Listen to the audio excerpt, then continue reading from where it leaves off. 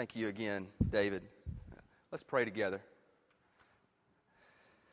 Heavenly Father, I pray that we would know you as someone who has come down to us, that you're not simply a God that looks down upon us, but you came to us, and you didn't just come to be with us, you came to rescue us. So there are some here today that we just...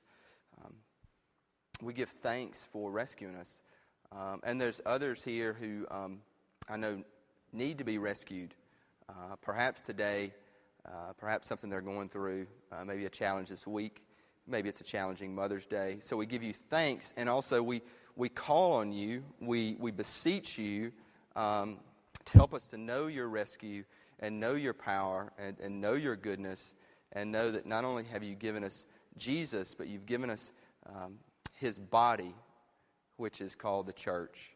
And even in the midst of tremendous brokenness, our sin, you infuse us with your Holy Spirit, and we're to be a family, a real family, a true family, a family that's greater than our individual families and our earthly families, but that will be united both here on earth and completely in eternity. I pray that we keep moving towards that. I thank you for this family. We thank you for Jesus. In His name we pray. Amen. If y'all have your Bibles, would you turn with me to 1 Timothy? We're going through 1 Timothy with really a quick kind of 3-week series that we are calling As We Go.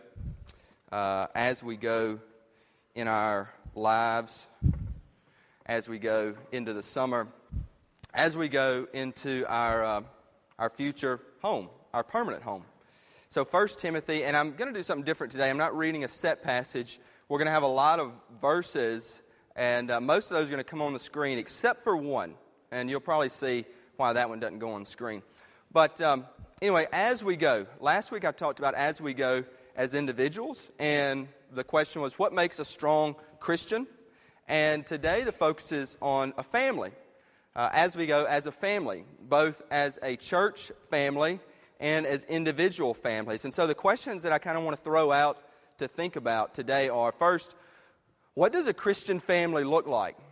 Like, what's a Christian family supposed to be? If y'all are here, husbands, wives, and you say, well, I want to follow Christ and I want to be part of a church. Well, then what does your family, what's that supposed to look like? And then also, what does a church family look like? I mean, we kind of throw that word out a lot, honestly, and we mean it. But like, hey, we're a family, you know, and we love one another. But what does that mean? What does that look like? Does it just mean, hey, we're just going to love and be mushy-gushy and all, you know, all in the family? Well, yeah, kind of. But does that also mean that we need to challenge one another? Does it mean that we might need to correct one another every now and then? Maybe you think like, no, that doesn't happen in the church. That may happen in an individual family, but not in a church family. What is a church family supposed to be and do? Because we throw it out there 24/7. I do. Jill does. Everybody kind of talks that lingo. It's become part of the verbiage at Bellwether. And we want to be that. So what is it? What are we to be? I told y'all last week the reason I'm looking at 1 Timothy is it's a very practical letter that Paul wrote to a pastor about how churches should function. And so I'd encourage y'all, we're kind of hitting bits and pieces over the next 3 weeks. I'd love for y'all to just read it. I mean, and it talks, as we're going to see today, some like very highly like practical, nitty-gritty stuff. So I hope you read it. But there is an intro to this book, and I read part of it last week. Let me just read it to you again about being a church family. It says, this letter to 1 Timothy, it concerns things like the role of women in the congregation, behavior of pastors, issues of church authority. Here are writings of a church attempting to move out in mission into a pagan world. And by the way, the world today is still pagan. That's another sermon. But anyway, at a time when the church was fighting for its life, and we're still fighting for its life, it fought not by throwing open its doors to all opinions and lifestyles, which the world would tell us to do, but by patient, keyword there, patient, intentional, keyword there, intentional, formation of Christians who were willing to be part of a community that looked different. That's what we're trying to grow here. A community, even a family, that looks different. And the world would tell us otherwise, even in the buckle of the Bible Belt, to accept all opinions, lifestyles. And talking about family today, it would be very easy to say there is a full frontal assault on like traditional family. I mean, I was reading an article with a movie star this weekend. I like movies and stuff, and he didn't even want to call his spouse, who happened to be a wife, okay, a woman, but he didn't even want to call her a spouse or a wife. He's like, "This is my partner," because now it's all partners. You know what I'm saying? And so there's really, the ideas that we have, husband or wife or, a family, they're being attacked. Or maybe an easier word would be redefined. People want to redefine that. So what should we do as a church? I mean, should we just, go all out, frontal, like, no, just like rally and rebel and no, that's, and hey, some people want to do that. And maybe sometimes we need to do that. Or do we want to say, hey, we want to show something different to the world? And we need to show a different community, a different family. We need to show that families within this family look different and commit to a different way of life or lifestyle. That's what I believe. But how do we do that? Like I said, 1 Timothy gives us some very good advice, practical advice. So looking at 1 Timothy, I want to start and throw out 1 Timothy chapter 2, verse 8. Okay? Should be up on the screen. If it's not, just bear with me. But 1 Timothy 2:8, this is talking to men in the church, men in the local body. Paul says, "I desire then that in every place the men should pray, lifting up holy hands without anger or argument." Pray. Men pray. I hit on this last week about prayer, and I hit on that, we are wonderful at visiting, and so we're wonderful at saying what we want to say, or maybe not knowing what to say, but saying something anyway, and we're not great at praying. And some of you are like, no, I'm great at praying. Well, if you think you're great at praying, we need to talk about humility. But that's another thing. But I saw this one Wednesday night, and it's no biggie, but I'm just like, it really convicted me. And again, Joseph and I talk about this a lot. I asked everybody, our first night at service, I said, we want to visit, we want to love on each other, let's do that. And then I said, let's just take 30 minutes and go room to room and pray. And guess what happened? We broke.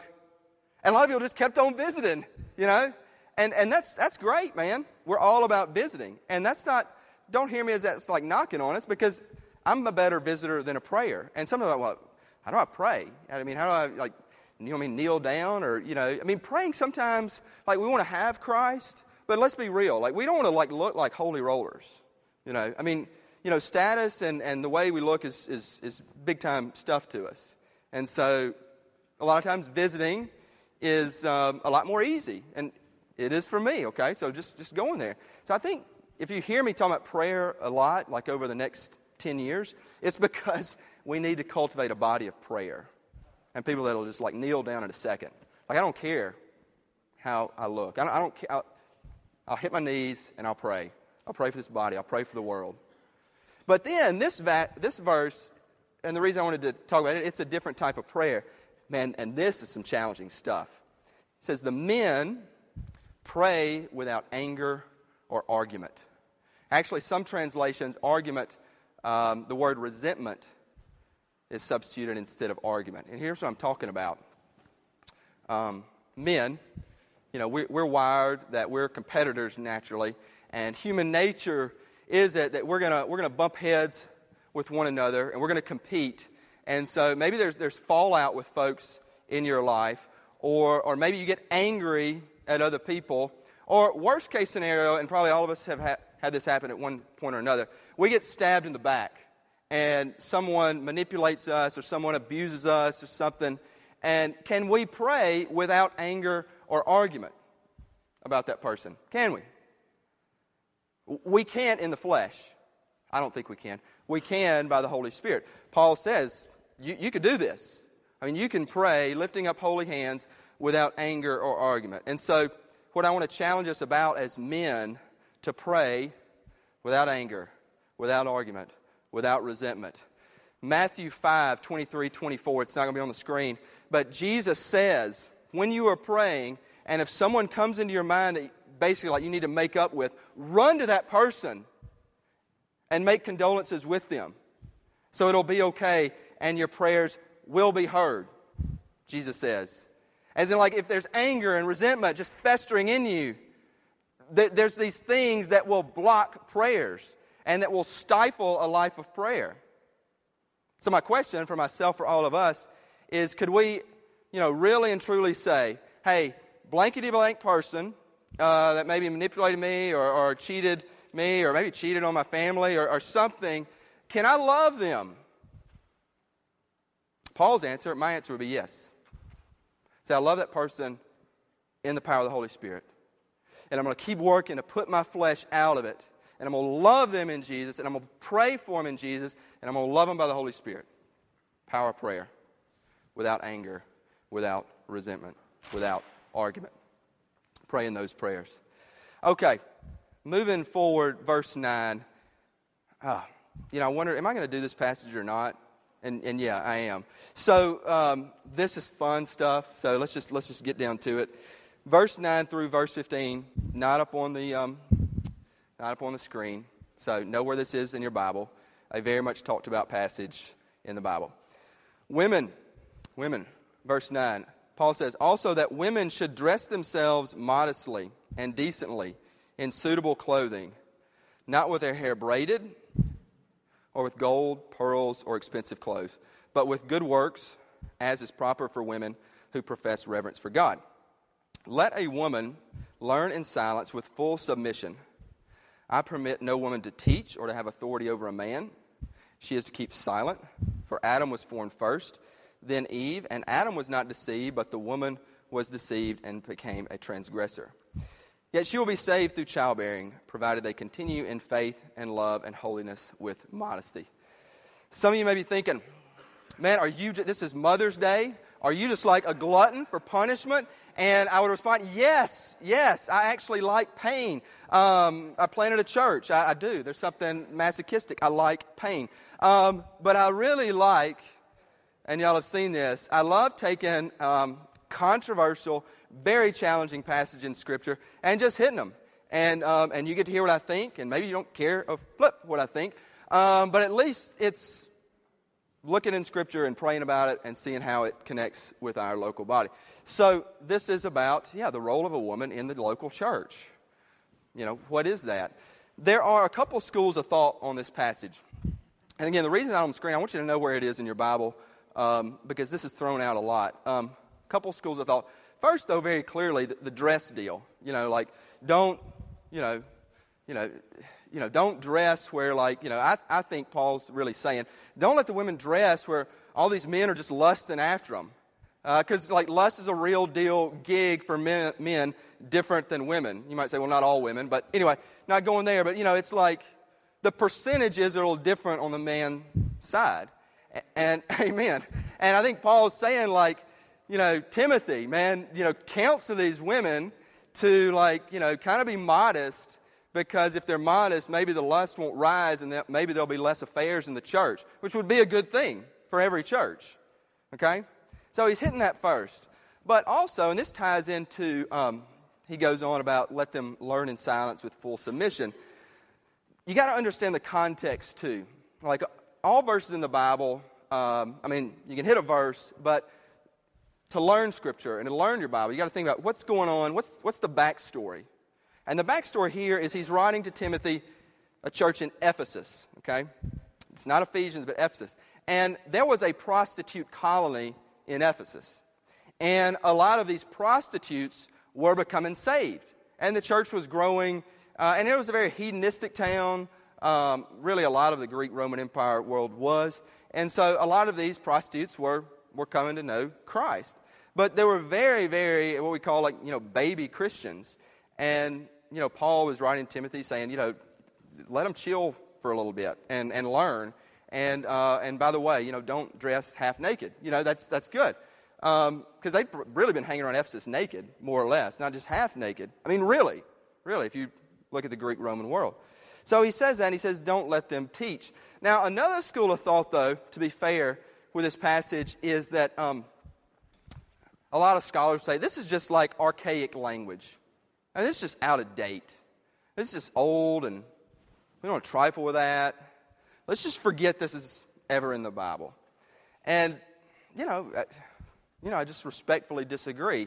I love God's Word. I love learning it. I mean, I will fully say I'm hitting just the tip of the iceberg in my own life. But I believe that the things that are in the Bible are in there for a reason. And I also believe that, like the Holy Spirit wrote the Bible through men, but the Holy Spirit, it was His words. I believe He worked through the mind and through the pen and through the writing. And so the Holy Spirit has in here what He wants to be in here. So what do we make out of it? Okay, like there's context, but then there's also the argument of let's just pretend this is not even in there. And then the other one is, well, the Holy Spirit wrote it. So what do we make of it? Well, think about the role of women throughout church history. If you look at Christians and their relationship with women, they revered women more.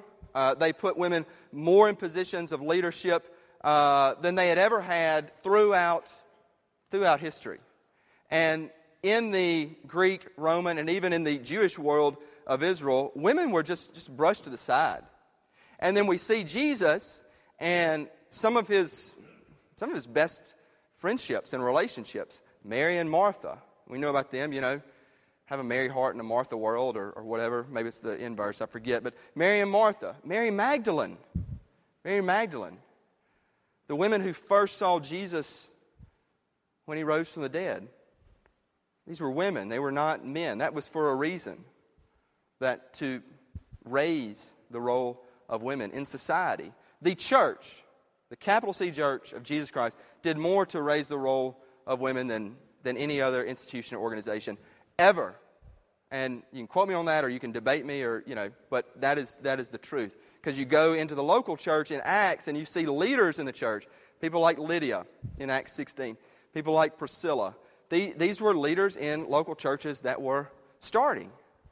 So, I look at this, and so here's kind of, this is the easiest way that I can explain it, and as clear as I can explain it. And after this, you may say, man, that's as clear as the Mississippi River. But anyway, I'm going to try. It's kind of like, I got two hands here, and what's interesting is I write with my right hand, and I throw baseball or softball or football or whatever with my right hand. So my right hand is naturally dominant. But what's interesting, and I love that we got a lot of doctors here at Bellwether, and that's great. But one doctor, Dr. Larry Collins, told me sometimes, and I'm hesitant to say this because some doctors may refute this, but anyway, he said sometimes one side of your body is stronger than the other. So I write with my right hand, but actually my left side is literally stronger than my right side, which is kind of weird. I write and throw and even kick with my right foot, but this side of my physique it's just like it's more, I don't know, they say more, well developed, and one side usually is. Here's my point. I mean, I write and throw with my right hand, but I need my left hand. And actually in softball, I really need a lot because I'm a left-handed hitter. I'm one of those weird dudes, throw right, hit left. That may make no sense, but anyway. And I really need this left hand. And actually, this side is stronger in a lot of ways than this side. So I look at it, there's a word called complementarian. And that is the word I believe and kind of live by women in the church, that they are complementary roles. That one is dominant, okay? But it's not the ultimate authority. Ultimate authority is God. But He created men and women. And I always say in the weddings that we've done, Genesis 2:24, that the man would leave his father and mother, cleave to his wife. They would be one flesh. Ephesians 5 is clear. The man would be the leader of the home. But yet, the woman has to complement the man. And there are things that the women will add and give and share and speak that we as men need and the church needs. So, how does it look, in the church? Well, here at Bellwether, I mean, we have women leading in just about every area. We've got a woman who's on senior staff. We've got women on our deacon leadership team. We've got women leading small groups. And I think that is totally great. There are some churches, in all honesty, that say women would have no leadership, whatsoever, not on senior staff, not leading a group. So we are taking a complementarian position on that. But there's one area that, in all honesty, that I believe biblically women should not serve on. Okay? So love me or hate me, but here we go. And it is in the elders. We're going to break this down more next week in 1 Timothy 3. Where Paul goes into what is required of an elder. And so an elder is a small group of men who lead the church. And I say this, too, in preparatory for our church. We're going to be moving towards elder leadership towards the end of this year. And we're going to be selecting elders. Elders are above deacons. And so you're like, well, why can't women be on that? Well, first off, 1 Timothy 3, it says men are elders. So just the Bible. Secondly, though, and I believe this is one of the reasons why in the Bible, and some mentors have told me this. The elders of a church, and it should be a small number. I mean, I don't know a church that has more than 7 elders. And these are mega churches, 20,000, 7 elders. They say that the elders are supposed to be so close-knit that it is literally unhealthy for a woman, who's not married to these men to be in that close, tight-knit circle. Capiche? You understand? There's so intimate, socially, spiritually, praying together, that it's hazardous that a woman be in there.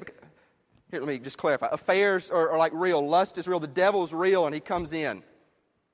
And so the Bible says it's better elders will be men. So there you go. Just my take. We can debate that. You can argue about that. Or, I don't know, you may love that. I hope you do. I think it's, again, there are some churches that just go all men, all the time, every leadership position. I think Bellwether is, we're taking this complementary position that women have great voices, great leadership, and they are leaders, and we want to be leaders. Now, moving on. Got through that. Again, I like pain, glutton for punishment. 1 Timothy 3, husbands, okay? It does talk about elders, but then it specifies this as the husband, that they should be a leader of the family. 1 Timothy 3:4. He must manage his house well, keeping his children submissive and respectful in every way. For if someone does not know how to manage his own house, how can he take care of God's church? I ask you men, with all, interest and passion and heart and soul, are you leading your families spiritually? Are you doing that? I know some of you are. I don't know if all of you are. But one way that we at Bellwether, we want to raise men who become spiritual leaders of their family. Well, what's a spiritual leader?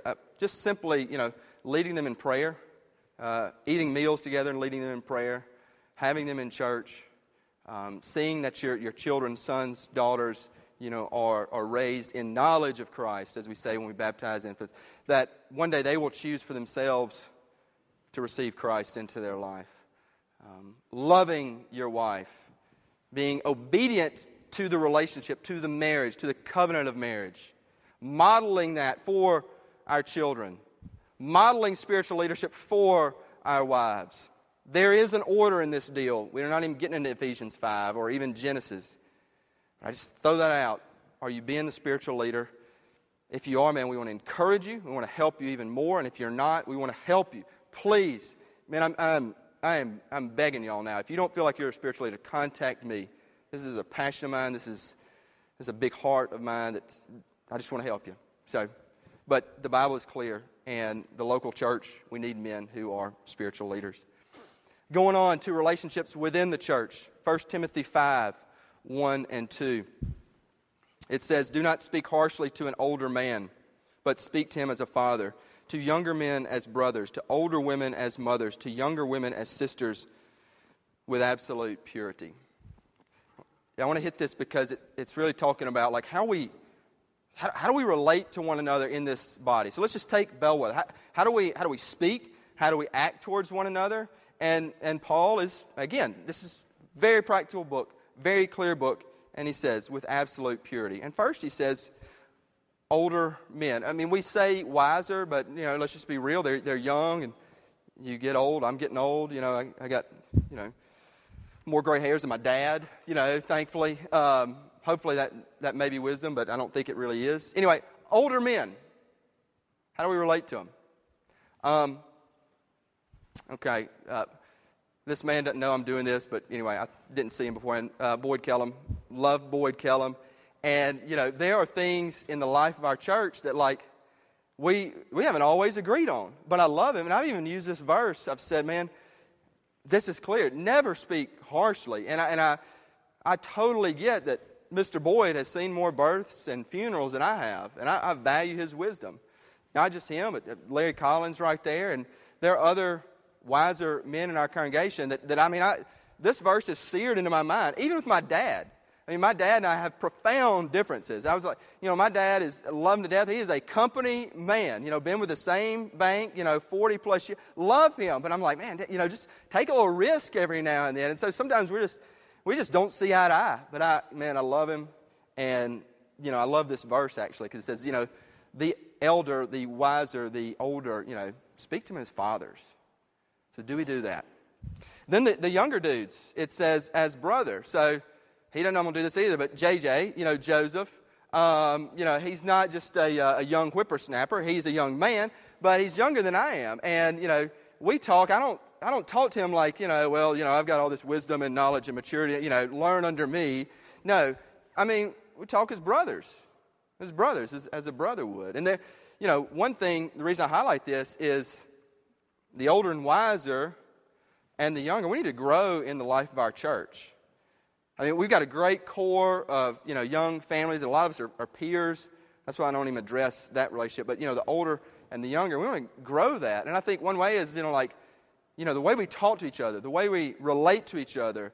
Do we ask for advice? Do we listen to someone who has wisdom, even though we're like, they're a different generation, or someone who's younger of a different generation? And we need to relate with one another as Paul says. And the same, it says, with older women, all you women, younger women, with absolute purity. But Paul is stressing this. To be a church family, you don't just throw out church family. It takes like effort. Thinking about what you say, how we relate to one another. So, and then last, he goes into verse 3, talking about widows. And I want to hit that today as Mother's Day because there are also a lot of widows at this church. And, we've had some widows here. We also have single moms here. We have women who have lost children. And it's interesting. Paul really, I'm not going to read it all, but Paul stresses throughout chapter 5 about widows in the community. And I think what he's talking about, do we care about the most vulnerable? Do we? Because I think the church, any local church, if we're not caring for the most vulnerable, we're not a church. How we treat the most vulnerable should define us as a church. As in, we don't just come to be a status club, or we don't come just to be a social club, or we don't even just come to get our Sunday, game on Sunday morning. We need to care for vulnerable people in our communities. And so, I have seen, in our church family, I've seen single moms, come and visit and, and feel isolated sometimes. I know widows can be lonely, and so I'm just encouraging all of us. Think about the most vulnerable in our community, in our family, and love on them. Let's all love on them, because I think a church is it's defined by those, the least, the last, the lost, and not that they're all in a mess if you're a widow or a single mom, but there's ways that we can help you, and we got to do that. He says in verse 8, he says, whoever does not provide for relatives, especially family members, has denied the faith and is worse than an unbeliever. And obviously he's talking about within our individual families, and there may be people who are widows, there may be single moms, and we need to provide for them. We need to provide for today. If there's a mom who's lost her child that you know of, maybe you should give her a call. If there's a great aunt who is now a widow, maybe you should call them. Provide for those who are vulnerable. And then the last verse I want to highlight is verse 13, because this is talking about specifying women, but can be anybody. And he's talking about women who can be young widows, and they just start talking a lot. Gossip. Verse 13, Paul says, besides that, they learn to be idle, gadding. Use the word gadding from house to house. They are not merely idle, but also gossips and busybodies, saying what they should not say. Man, gossip is it's cancer in the life of a church. I mean, it really is, and it's so prevalent. And not just like here, but in every church, because it's human nature. It's a sin thing, and we want to speak and we want to say, and we'd rather say often than pray. And so, my advice and encouragement to myself is that, when there are things that we want to say, and that maybe they're not edifying, or maybe, they're a subtle backslap, or even a subtle stab in the back, or it's just, I know if I tell this person, I won't look like I'm gossiping, but this person will go to town. You know what I'm saying? You ever done that? Because we know the people who run their mouth. And so I just need to plant a seed, and they'll go off. Okay? Yeah, we know. Don't. Stop. Pray. Gossip, it harms the body. It harms individuals. It does plant seeds. Some of them false, but it doesn't matter if they're false or not. They bear fruit, and some of it's rotten fruit. And sometimes you just sit on it, pray about it. God will heal something that you want to say, and you feel peace. You don't have to say it.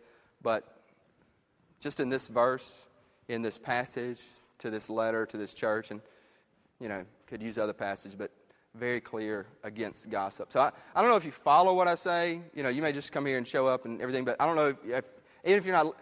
Please don't gossip. Please try not to. It does not edify the body. It does not edify the kingdom, and it brings division. So, I started this message. What does it mean to be a church family? Because, again, we throw this out all the time. We want to be the family. We want to be a family of one another. We want to be the family of Jesus, and that does mean visiting the hospital, and that does mean loving our neighbors, and that does mean, just writing a note or an email saying, hey, I'm thinking about you, I'm praying for you. It means all that. But there are also things of how we relate to one another and how we relate to our individual families that matter a great deal to the body of Christ. And so we can either choose to walk in that way in our brokenness, and we will fail, but to continue walking, to be the family of Christ until Jesus comes, and to edify and encourage our individual families, our individual men to be the spiritual leaders of the home, our individual women, that the church is a place where you can be raised to be a leader here in teaching, in leading, in shepherding.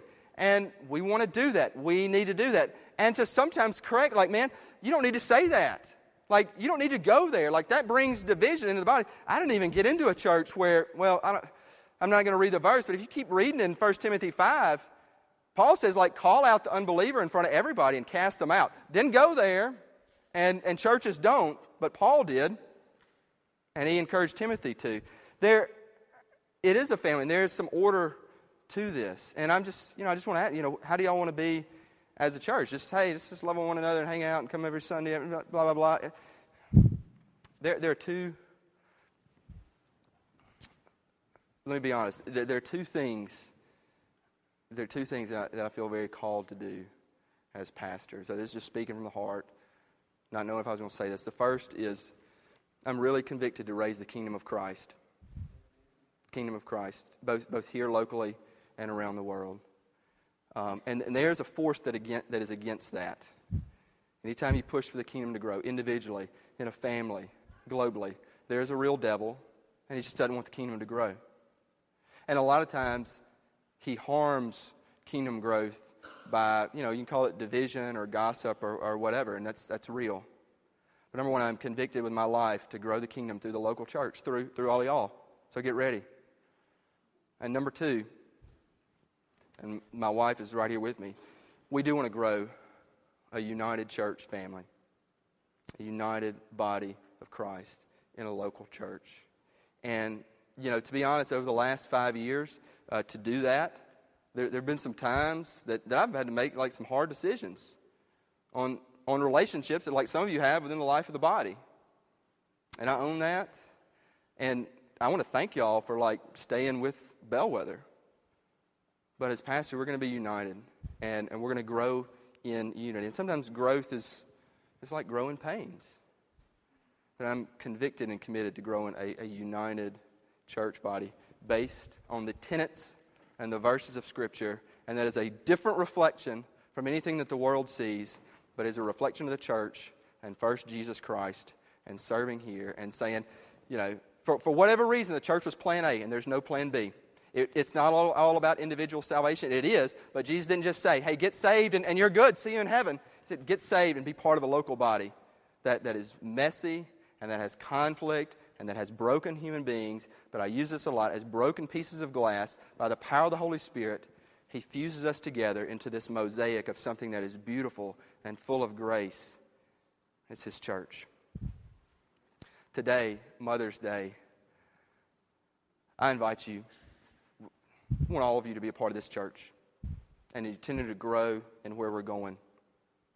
And we want to celebrate our mothers here, and we want to celebrate that perhaps are emotional for maybe they've lost a mother, maybe they're not a mother yet, but this is very real, and so we want to be the family that maybe you're looking for or maybe you've never had. If nobody else does, I want to be that. So at least you got me. But I think you got a lot more folks here that want to be that, your family. We have white roses down here as you take communion. For all of our women here, pick up a white rose. And you know what's very interesting, the white rose, is that when I was growing up, we'd go to church. My mom, who's a florist, would always say, okay, if your mom's alive, wear a red rose. I don't have a red rose. Sorry, Mom, I love you. And if your mom's not, wear a white rose. And Dad would always wear a white rose. And you think about that as like the white rose is death. But what's interesting about Easter is white symbolizes life. White is resurrection. And so the white rose is actually better than the red rose, that we can know our mothers and their lives are living forever, eternally with Jesus. Amen? So when you pick up that white rose, man, that's a good rose. Be thankful for the white. Be thankful for the life. Be thankful for the resurrection. Let's pray together. Heavenly Father, thank you for today.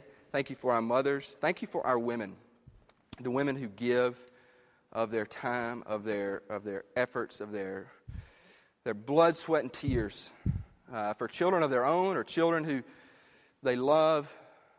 Thank you. Dear Lord, thank you for this church. Thank you that, dear Lord, you're growing it and you've blessed it and you have provided. You have provided in so many ways with people, with leaders, with places, with resources, with passion for your kingdom. And dear, I pray that would grow within us and that your kingdom would grow through us. And I pray we'd be your church. And I pray we'd hear these verses of Scripture and we'd see them and it would convict us to live as your body, as in the name of Jesus in a different way together. And so if there are things we need to repent of, we'd repent. And if there are things we need to pray for, we'd get on our knees and pray. And if there are things that are challenging, we'd be okay to say, hey, I'm challenged here. I'm not, perfect. Body of Christ, church, help me out. And we say that and believe that. You know what I do, and I know others do here. We want to grow a church that way. So thank you for your church. Thank you because it's your will. And no, I don't always get it, but it's your will. And we're committed and convicted to grow it. In Jesus' name, amen.